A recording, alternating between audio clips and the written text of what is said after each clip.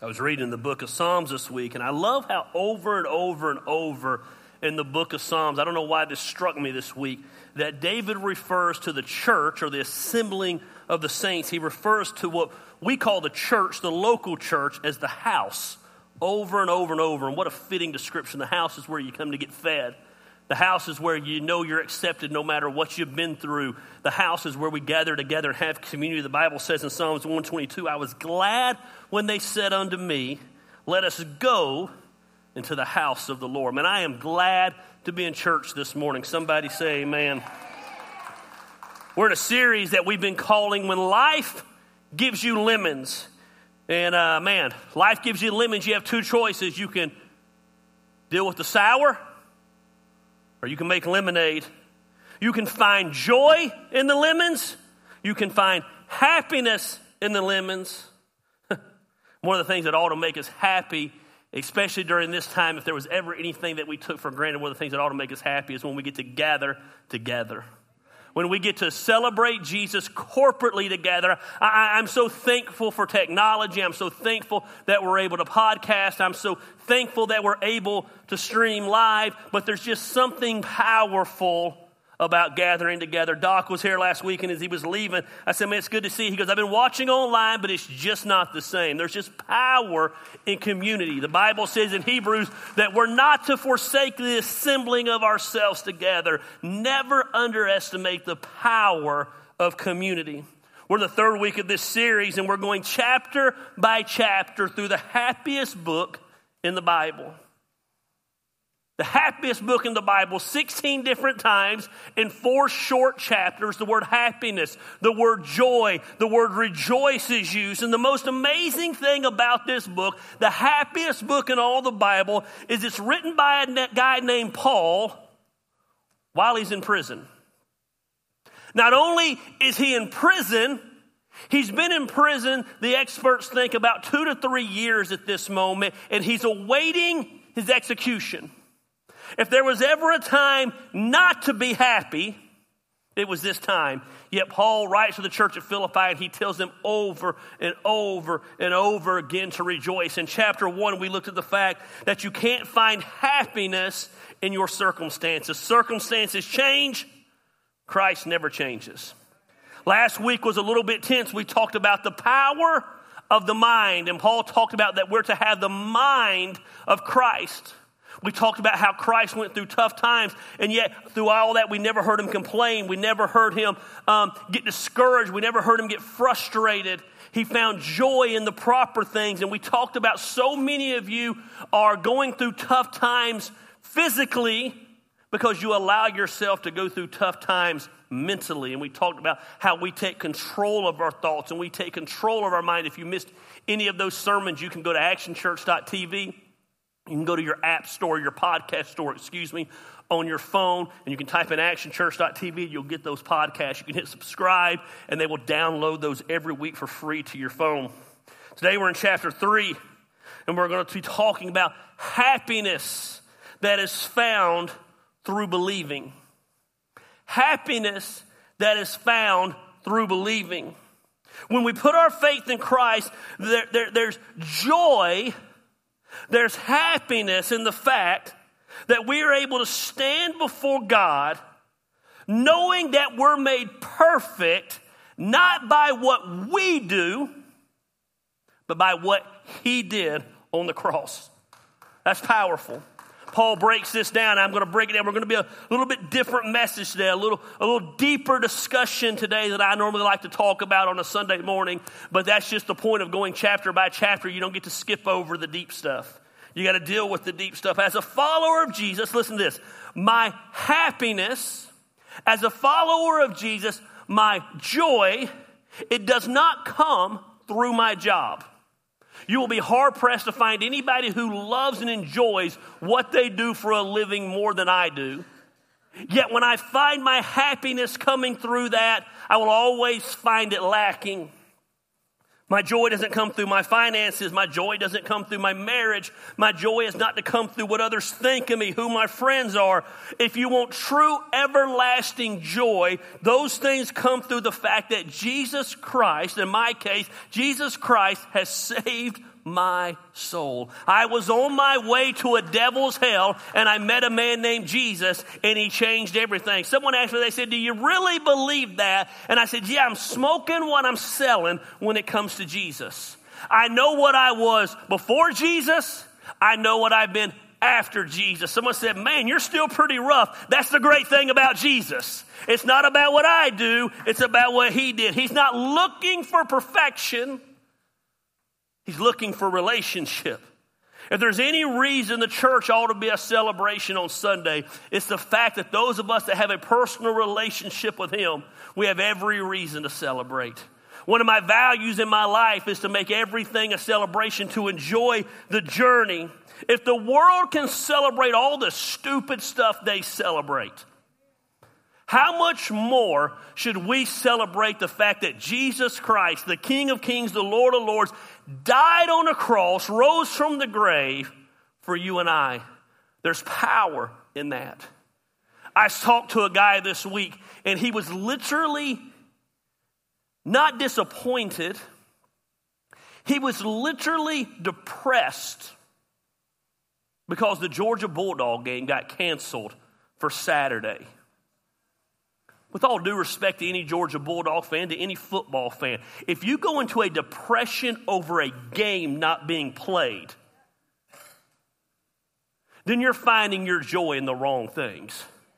No wonder you're weak and miserable, because you're finding something so insignificant to find your value in, and you get disappointed when you find it lacking and it lets you down in life.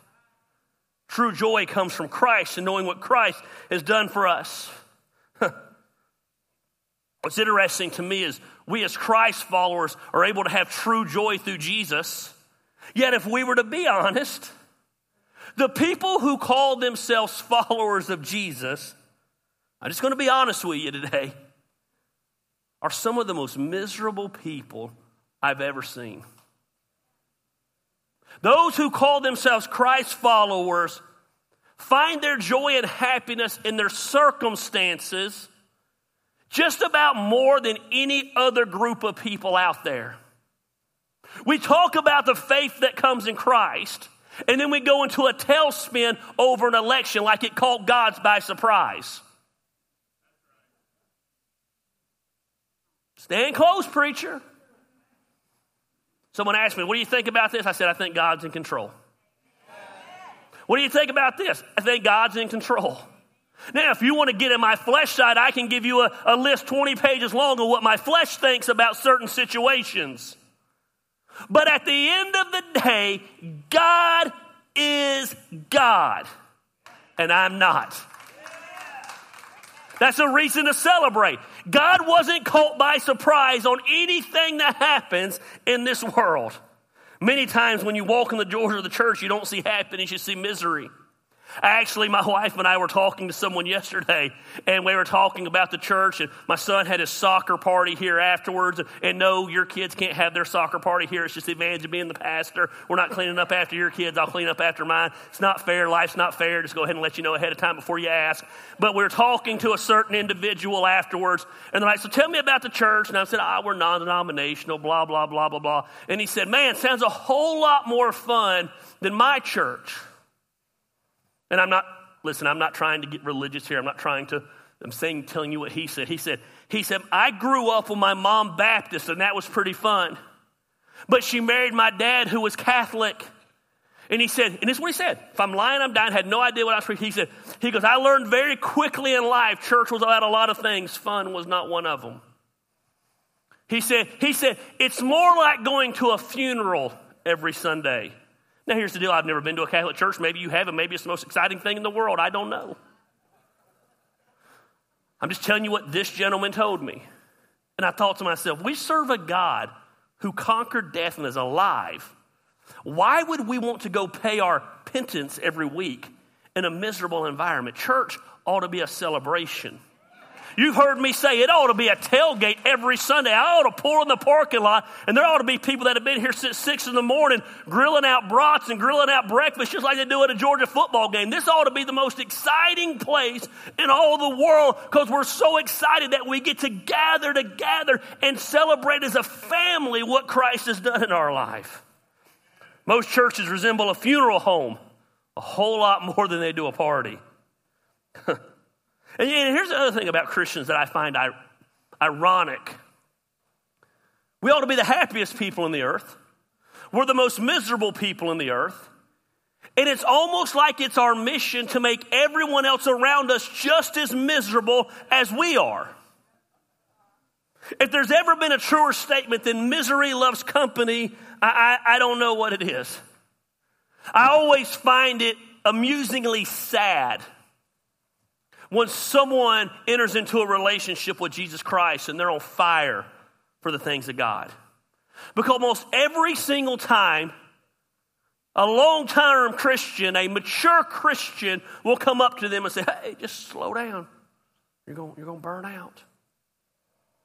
Oh, that newness will wear off. Hey, just don't worry. They'll slow down. What they're saying is basically, hey, I know you're excited right now, but don't worry, soon you'll be miserable like me. It'll lose that new car smell, if you will. And I've never understood why we would want to throw water on somebody who's on fire for the things of God. We've taken something as awesome as Jesus giving his life for us, and we've turned it into something miserable. And Paul's talking about this in Philippians 3, and the biggest reason I believe for such a lack of joy in the house is because we talk about a word a lot in church. We throw it around a lot. A lot of churches even have this word in their name. It seems like a real simple word. But very few people actually understand the power of the word. The reason we can have joy as Christ followers, no matter what's going on in our life, is for the simple word, grace. Grace. My daughter's middle name is Grace. We've all used the word grace. We've all asked for grace. But very few of us comprehend grace. Let me give you a very elementary definition of the word grace. Grace is the unmerited favor of God. Grace is the unmerited favor of God. We serve a grace-giving God. Let me make this clear to you today. We do not serve a just God. We do not serve a fair God. You don't want justice from God. You don't want what you deserve from God. We don't want a fair God. Maybe you do. I do not want a fair God. I don't want what I deserve. Thank God for a grace-filled God who comes along in his unmerited favor and gives me something that I do not deserve, that I cannot buy, that I cannot work for.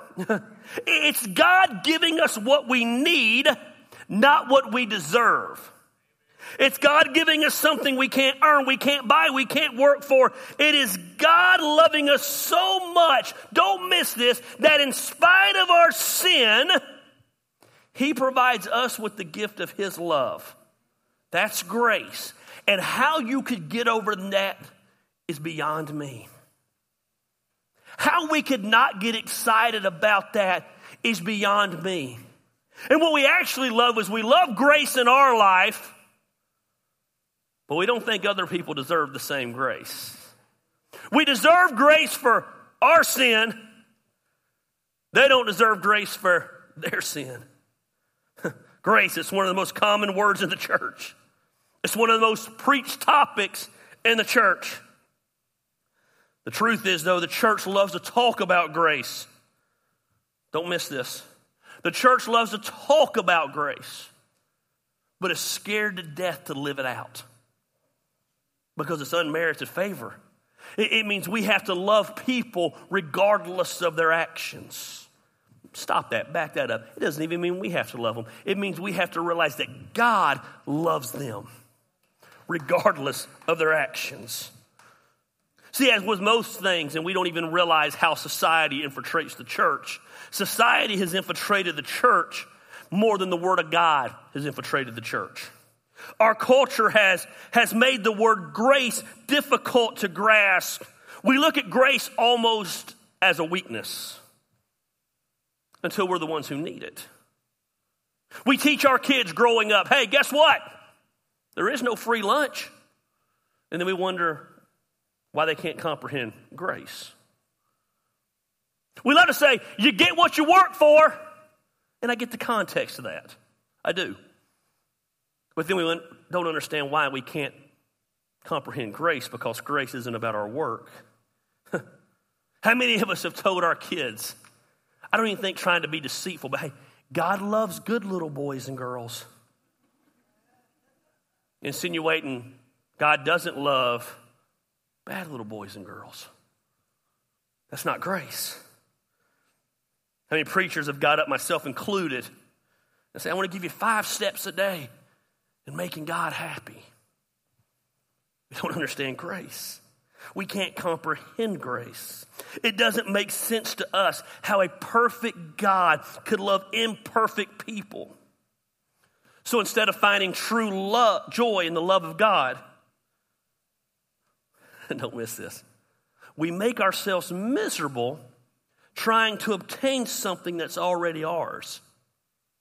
God's grace. We've taken grace and we've made it work-based. We've said, man, if we can obtain this, if we can do that, if I can stand on one foot and juggle this ball, man, then God will love me. Or man, if I can stay married for 40 years, God will love me, but God can't love me if my marriage falls apart, or God can't love me if I do this, or God can't love me if I do that. And we've taken God's grace and we've turned it rule-based. But Paul understood grace. And because he understood grace, he was able to find true joy even when locked into a cell. Look how he starts the chapter right here, Philippians 3:1. Whatever happens, my dear brothers and sisters, rejoice. Whatever happens, my dear brothers and sisters, rejoice in the Lord. I never get tired of telling you these things, and I do it to safeguard your faith. I love this. He's writing to the church at Philippi, and look what he says. He tells them, hey, whatever happens, no matter what happens, no matter the circumstances, no matter how bad things get, no matter how dark the days become, no matter how insane things get, if I end up dying in this prison, no matter what happens, I'm telling you, rejoice in the Lord. And then I like what he says, I never get tired of telling you these things. What things? The things he's about to tell them. And I'm going to break it down here for you in a minute in the chapter. He says, I never get tired of telling you these things. I never get tired of telling you the things I'm about to tell you. And then he says, here's why I tell you, because it safeguards your faith. Well, guess what he's about to get into? He's about to get into grace. He says, I never want to stop teaching you about grace, because grace safeguards your faith. Now, before we get to verse 2, you need to understand that Paul is going to have a little bit of an attitude shift. Right here's like, whatever happens, dear brothers and sisters, rejoice. But in verse 2, you're going to see Paul get a little passionate about this subject. You're going to see Paul get a little smart-alecky about this subject. You're going to see Paul throw some things in the religious people's face of the day, almost mockingly towards them. Because the early church had a horrible tendency to take grace and turn it into rules. Paul is about to deal with a very passionate subject, because what Paul saw was the number one killer for most Christ followers when it came to their joy was that they took grace and they turned it into legalism. How many of you have ever heard, I'm not saying you know what it means, I'm just saying you've heard the word legalism in the church. Legalism. Thank you, you can put your hands down. The church is full of legalism. The reason most people don't want anything to do with church is because of legalism. The church, instead of preaching grace and teaching grace, has taught legalism. So you're like, Gary, what is legalism? Bottom shelf cookies on the bottom shelf definition of legalism is this, and you'll understand. Legalism is substituting rules for a relationship. Legalism is substituting rules for a relationship. It's taking rules, don't miss this, it's taking procedures, it's taking the things that we do and saying if we do these things, we're going to be made right with God. That's totally contrary to the Word of God. You're not made right with God by what you do. You're made right with God by a relationship with Jesus Christ and what He did on the cross. Don't miss that. But the church realized that it could not control its members by saying that. It couldn't control how they acted in the community. It couldn't control what they did in the community. So the church came along and said, hey, we need to implement some rules. You got to do this, and you got to do this, and you got to act like this, and you got to do this. Legalism says, I love you because you act a certain way. Legalism says God loves you because you look a certain way. Legalism says God loves you because you follow the rules that have been laid out. Grace says, I love you for no other reason than I love you. No strings attached. Legalism was huge back in this time. The religious leaders of the day had created all these rules, or what the Old Testament refers to as laws. They had created all these laws that you had to follow in order to make it to heaven.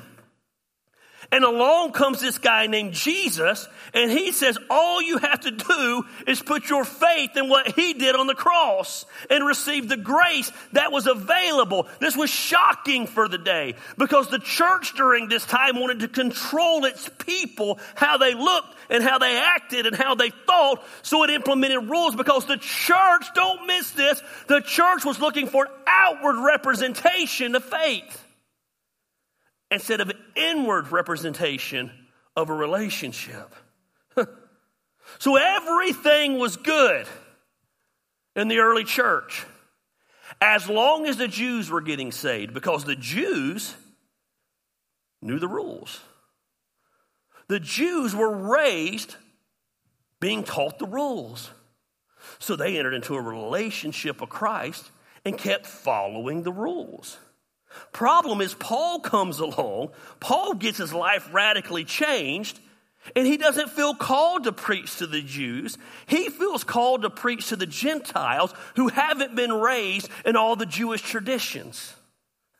So Paul would go into these towns with these Gentiles, and he would preach Jesus. People would come to know Christ. After they would come to know Christ, a church would start. Paul would start the church. When the church got a foundation under it, Paul would leave that church and go to the next city. After Paul, don't miss this, after Paul would leave the church, a group of Jewish Christians would then follow in, who were called the Judaizers, and they would come in and they would basically begin to undo Paul's teaching. Hey, listen, what Paul did was pretty good and it got you to God. But if you want to take it a whole nother level, you've got to start having these rules, and you've got to start doing this, and you've got to start doing that. Paul got you started, but Paul didn't give you the complete message. They would tell the Gentiles that if you really are saved, you'll follow all this Jewish law. You had to eat like the Jewish people. You had to dress like the Jewish people. You had to adopt the Jewish people's customs.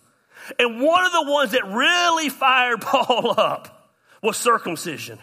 They would come in and begin to preach circumcision to these Jews, again, looking for an outward expression of an inward faith. So Paul comes along and says, hey, I keep telling you these things. Remember verse 1. And then look how the attitude changes in verse 2. He says, watch out for those dogs. Yeah.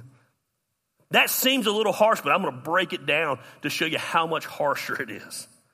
He says, watch out for those dogs, those people who do evil, those mutilators, just cutting at them, who say you must be circumcised to be saved. He gets harsh here. You've got to understand the context here to understand how cutting Paul's words were. This was the ultimate insult. And it was something the church at Philippi and the Judaizers would understand immediately. The Judaizers, they thought they were better than the Gentiles. Matter of fact, they thought they were better than just about everybody. They were the Jews. They were God's chosen people. And because they followed all these rules and regulations and all these outward expressions, God loved them more. They actually would get up every day, the Jewish Christians, and they would thank God every day for three things. They would thank God, first of all, that they weren't born a slave. They would thank God that they weren't born a woman. And then they would thank God that they weren't born, don't miss this phrase, a Gentile dog. That was their three prayers every day. They looked down upon the Gentiles. So here's Paul preaching to the Gentile believers, and he says, watch out for those dogs. He takes the same insult that the Jews used against them and throws it back on them. This was cutting for the day. He's so passionate about the topic of legalism that he refers to them in the same manner that they refer to the Gentiles. Philippians would have got a kick out of this. Paul had a little bit of edge to him. Paul was not all prim and proper as the Jewish leaders were. They would have understood that Paul was being serious about the issues. They would have sensed immediately the attitude shift in Paul. All these things I teach you, by the way, watch out for these people that are trying to implement these rules. Paul understood that true happiness comes from understanding the awesomeness of grace. Paul was passionate about realizing you cannot be happy following the bondage of legalism, because it's nothing more miserable than having to follow man-made rules because you're forced to follow man-made rules. It's different when you want to follow rules. Let me just tell you, we're automatically born with a rebellious spirit in us. I do not want to get political here. Do not read into this as me being political. I'm telling you, it's probably a fault of mine, Gary Lamb. We go to Woodstock yesterday. I grab my mask, stick it in my pocket, because I assume that every store I'm going to go into, they're going to require me to wear a mask. Something just flies all over me when they require me to do something. But what was funny was I walked into other stores that didn't require it, and I caught myself putting it on. You know why? Because they weren't requiring it. I wanted to have respect for the other people in there who maybe struggled with that issue. Now, I wore it in both places, but in the places that required it, for some weird reason, I had an attitude about it. The places that didn't require it, I felt, man, I'm doing something nice here today. I'm wearing this mask. Look at this, I'm following the rules because I wanted to. Paul couldn't stand these man-made rules being dumped on them. And he calls them out. He understood that true happiness comes when you understand that grace comes from God. Paul was so hung up on the circumcision thing because this was so big of an outward physical sign that you were a Christ follower. So Paul comes along and he said, listen. You can slice and dice that thing. You can pull it any way you want to pull it. It doesn't make you right with God. And this flew all over the face of the Jewish people. Paul was coming along and saying, listen. What makes you right with God is not outward rules, but an inward relationship with Jesus Christ. And it still happens in the church today. The church today is not battling over circumcision, thank God. But legalism is everywhere and anywhere. There's a certain group of Christians that say to be a Christian, you got to speak in tongues. That's called legalism. To say one group has to do something else to be a Christian, that's legalism. It's rules. There's another group of Christians out there that say women can't wear pants. There's another group of Christians. Literally 2 weeks ago, I had someone ask me this. They said, could I come to your church? I said, well, sure. Why couldn't you come to my church? Well, I'm divorced. I was like, okay. What's that got to do with church? Oh, I'm not allowed to go to the church I grew up in since I got divorced. That's rules. There's another group of Christians, one of my best friends in the world, as a pastor and belief, he said, the only way you're a Christian is if you've been baptized. There's a group of Christians that say you can't drink, you can't go to the movies, you can't dance. There's another group of Christians, I got saved in a church like this, that believes the only Bible is the King James Bible. Can't smoke, got to have short hair, can't have tattoos, women can't wear earrings. I told you before, the first church I ever pastored, I had someone leave our church over drums. We didn't even have drums. But they asked me, would you ever have drums? I said, if I ever found someone who could play drums, we're leaving. So, can't be a Christian, that's what they told me, I'm word for word here, and bring African tribal beats into the church. Oh. I just thought I had a bunch of white people who couldn't sing on rhythm, and if I had a drummer back there, it might help them sing together. That's all I thought. Let me show you some crazy rules. First church I ever worked at, as a singles pastor, you could not sing a song publicly as a group unless the song was 25 years old. There's enough time to prove itself and stand the test of time. Man-made rules. So we laugh about this circumcision thing, but what we don't realize is, man, we live in a day and time where there's just rules everywhere in the church. I know churches where you can't wear shorts on the property. There's actually a group of churches that refer to themselves by this phrase, Baptist Briders. Anybody heard of that phrase, Baptist Briders? Don't ever go down the Baptist Brider rabbit trail. You will drive yourself crazy. They believe only Baptist, not Christians, only Baptist will get to feast with Jesus in the end. There's other churches that believe you have any type of music other than a cappella. It's wrong. I know of a summer camp within 30 minutes of here that the teens have to swim in pants and T-shirts because we can't have mixed bathing. I know a college campus, Christian college campus, I kid you not, that has blue sidewalks and pink sidewalks because you got to follow the rules. I know churches where you can't be involved in interracial relationships. I literally heard a preacher one time get up and say, you ever seen a German Shepherd and a Doberman Pinscher together? Yeah, you idiot, they're dogs. They're all the same breed. It doesn't matter what breed they are. If you think God's worried about skin color, then you have not read this book. I'm not trying to be mean today, but man, if you've not read this book, I think you get the point. We might not be telling people they got to be circumcised to be Christians, but we're definitely telling people they've got to act a certain way and look a certain way and dress a certain way. Man, Paul hated legalism because here's why he hated it so much. Legalism produced a works-based salvation, and that's contrary to the Word of God. You cannot work your way into heaven.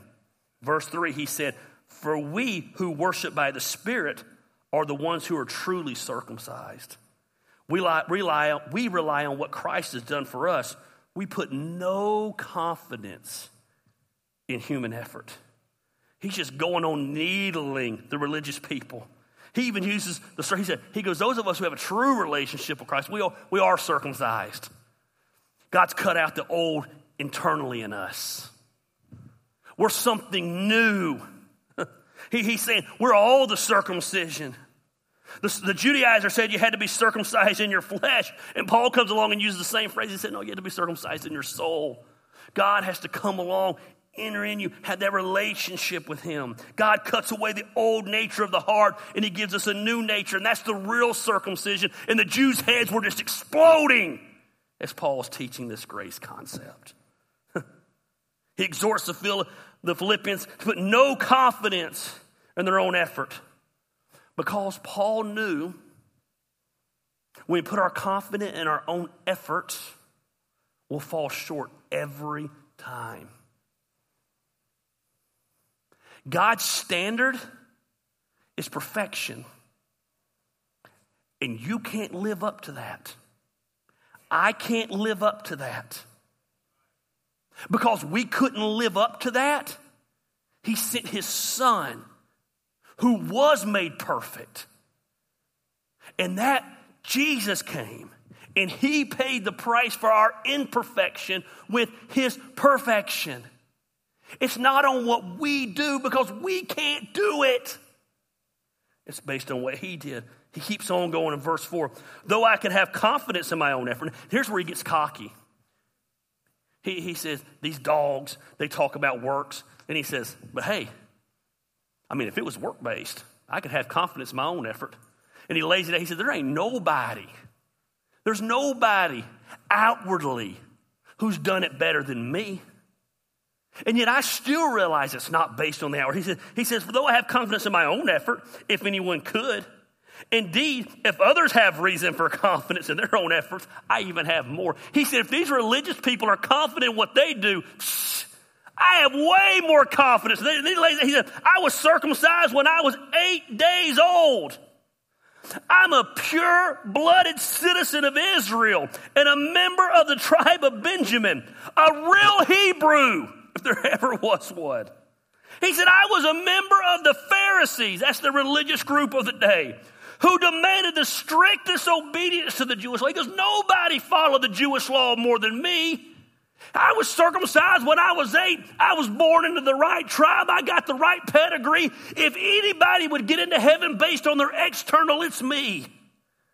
He said, I was so zealous that I harshly persecuted the church. He said, I was so zealous about the rules that I persecuted and killed those who didn't follow the rules. And as for righteousness, I obeyed the law without fault. Paul says, if anybody's getting into heaven based on their external, it's me. And yet even I realize I've fallen short over and over and over and over again. Paul wasn't being cocky here. He's just letting the church know that when you're dealing with the works, it never works. If adding things up gets you into heaven, then we don't need grace. Man, it's impossible to find joy. It's impossible to find happiness in a rules-based religion. It's impossible. You can't find joy and happiness living your life controlled by guilt. It's impossible. Legalism is miserable because you never know. Don't miss this. You never know. If you don't hear anything else I say, here's why legalism doesn't work.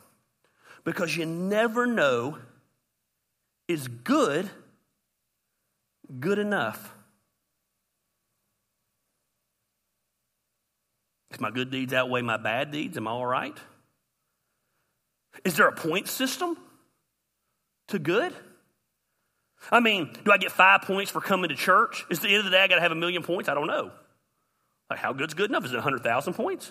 So do I get 5 points for coming to church? Do I get 2 points deducted for saying a cuss word? Because if that's the case, I'm at like negative 737,000. I'm behind the 8 ball here. How good is good enough?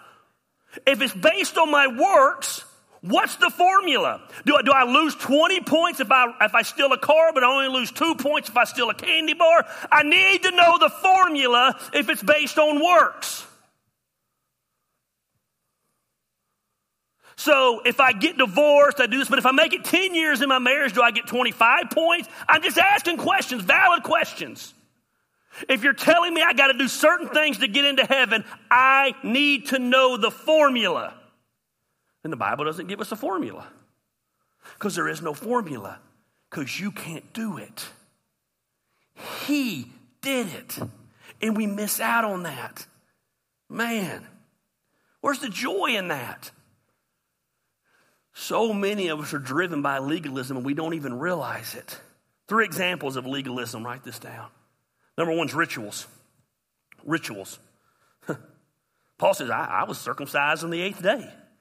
That's a ritual. Now remember, don't miss this. Rituals in and of themselves are not bad. In fact, rituals can be very meaningful. They can help us connect with God in awesome ways. But the minute we say we're made right with God because of a ritual, we've made it a works-based salvation. If we say I'm right with God because I got baptized, baptism has moved from a meaningful ritual to a legalistical ritual. I'm right with God because I received communion. No, communion's a powerful thing. We're going to do communion on Christmas Eve this year. It's a powerful thing. It's a connecting to what Christ did when he suffered for us. But we're not made right with God because we take communion.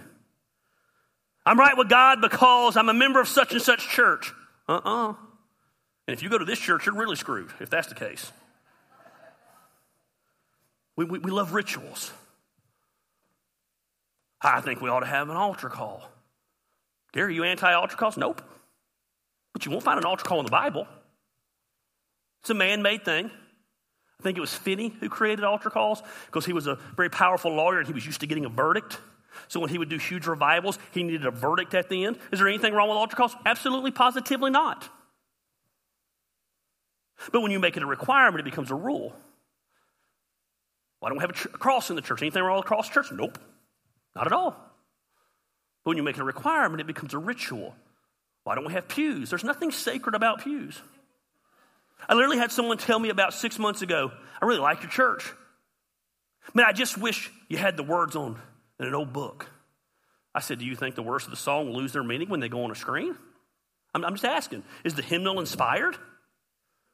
Became a ritual for him. So legalism manifests itself in a lot of ways. Rituals. It manifests itself in religion. Religion is the greatest detriment to Christianity. A lot of people don't miss this. A lot of people try to substitute Christianity with churchianity. I think because they go to a church, we're right with God. Or I volunteer at the church, I'm right with God. Because I got there 15 minutes early, I'm right with God. All y'all would be in trouble. Religion is always, I read this week, religion is always man's outward attempt to reach to God. Religion is always man's outward attempt to reach God. Christianity, though, is God's outward attempt through Jesus Christ to reach man. Religion says, I'm going to do this, this, and this, and I'm going to get close to God. A relationship says, no, Christ did this where he could be close to us. It's a big difference. The root word for religion literally means bondage. It literally means bondage. There's no joy in religion. Have you ever met a happy religious person? Think about the group that comes to your door and knocks all the time in their white shirts and black ties. Have you ever met one of them that was happy? They're miserable. They're really miserable when they come to my door. Now, I find enjoyment in their religion because it brings me satisfaction to pick on them for the day. But they're miserable. I grew up in a very religious sect of the church, and the people were just miserable. They would just find stuff to be against. Just literally find stuff to be against. Just miserable. He laughs, so I'm going to bring it up. I'll never forget when we started the church. Golly, I had this thing. I thought it was a catchy little slogan. And I was like, Action Church, no perfect people allowed. Meaning, just come as you are. I'll be danged if one of his family members didn't go crazy on me on social media. I guess Jesus ain't allowed there because he's perfect. Just looking for something. Now, she'd been praying for her son to get into church for 20-something years. 20-something years. But instead of rejoicing in that, was mad over a phrase. I told you about the time I was at the Waffle House. I walked into Waffle House.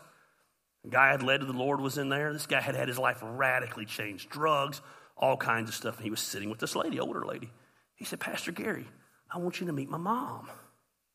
No, I just lied to you. I was sitting at Waffle House, and they walked in. So she couldn't see me very well. And she walks over, and she's like, she's crying. So glad God brought you into my son's life. I prayed for years for him.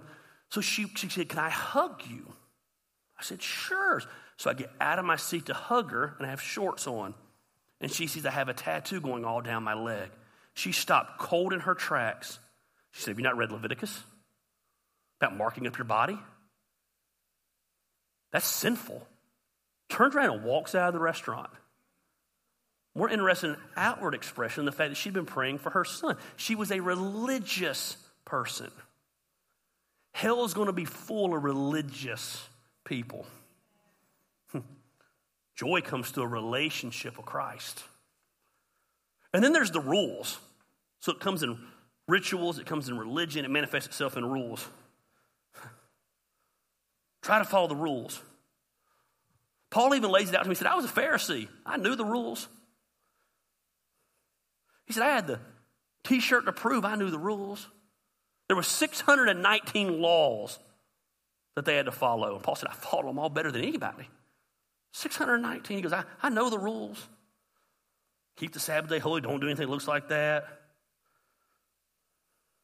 I mean, if your hen laid an egg on the Sabbath, you couldn't eat that egg. I mean, there's just crazy rules, you know. You know, one of the rules was if you got bit by a mosquito on the Sabbath, you couldn't scratch it till Monday. Crazy rules. If you look in the mirror and saw gray hair, you couldn't pluck it till Monday. Rules, just man-made rules. Church is full of that. Got to do this to do that. Got to do this to serve. Got to do this to that. To this.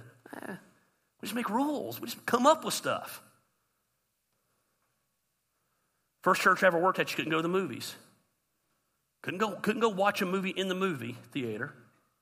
But you could go out, young kids, you're not going to remember this place, but there used to be this place called Blockbuster. But you could go to Blockbuster and rent a movie. I always thought that was unique. We couldn't go to any restaurant that served alcohol. So literally, if you wanted to go to a sit-down restaurant, there was this amazing place called Shoney's. It was the only place you could go. You go eat at Shoney's. Like just crazy rules. And then we wonder why people rebel against the church, because anytime you step into legalism, you lose your happiness. I challenge you. Find one joyful, legalistical person. You can't do it. We need to resist legalism. And it's our natural inclination because we're used to work-based. We get work-based at our job, work-based in our marriage. We teach our kids to be work-based. I get it. But we've got to realize, man, that's the natural. We're dealing with supernatural with God, and it's not about our works. It's about what he did. We've got to watch out for those dogs that try to make us follow rules for the simple fact of following rules. What's funny is when you truly become a Christ follower and your life begins to change, someone won't have to come along and implement rules for you to want to change. The Holy Spirit of God will convict you about what you should do and what you shouldn't do. Paul said in verse 7, because I once thought these things were valuable. What things? All the things he just listed, remember? I thought all these things were valuable. But now I consider them worthless because of what Christ has done. Yes, everything else is worthless when compared with the infinite value of knowing Christ Jesus my Lord. For this sake, I have discarded everything else, counting it all as garbage so that I could gain Christ. He said, I've got rid of all those rules. I've got rid of all those stipulations. I've got rid of all those outward signs. It's all worthless because of what Christ has done. And become one with him. I no longer count my own righteousness through obeying the law. Rather, I became righteous through faith in Christ. For God's way of making us right with himself depends on faith. Man, I saw one of the pastors of one of the biggest churches in the country this week got removed from his pastorate because he messed up. Every time that happens, people message me. I said, what do you think? I said, I think he's human. But he should be stepped down. I said, maybe.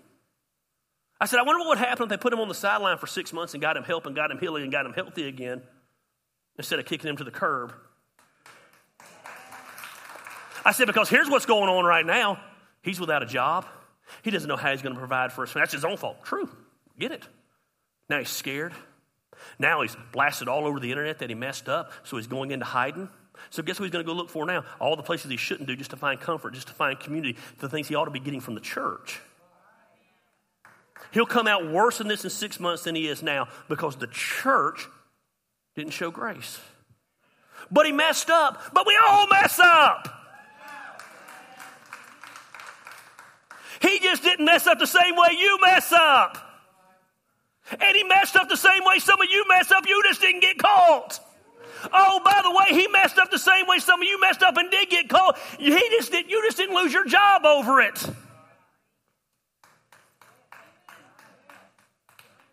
They don't care that you're the manager of the bank screwing around. He's a pastor. He ought to be held to a different standard. He should.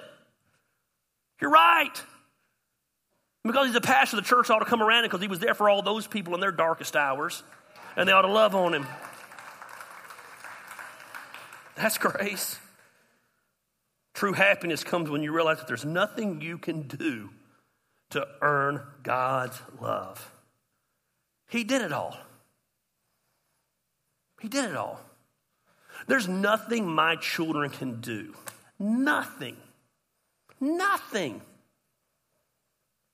to make me love them more. Nothing. Well, what if your son was this? Or what if your daughter was that? There's choices in life that I hope my children make. There's things that I hope they don't go down that path because I know it'll be difficult for them. But my love for them is not based on them doing X, Y, or Z. My love is based on them because they're my kids. They're my kids. I don't always like them, like 99.9% of the time. But I always love them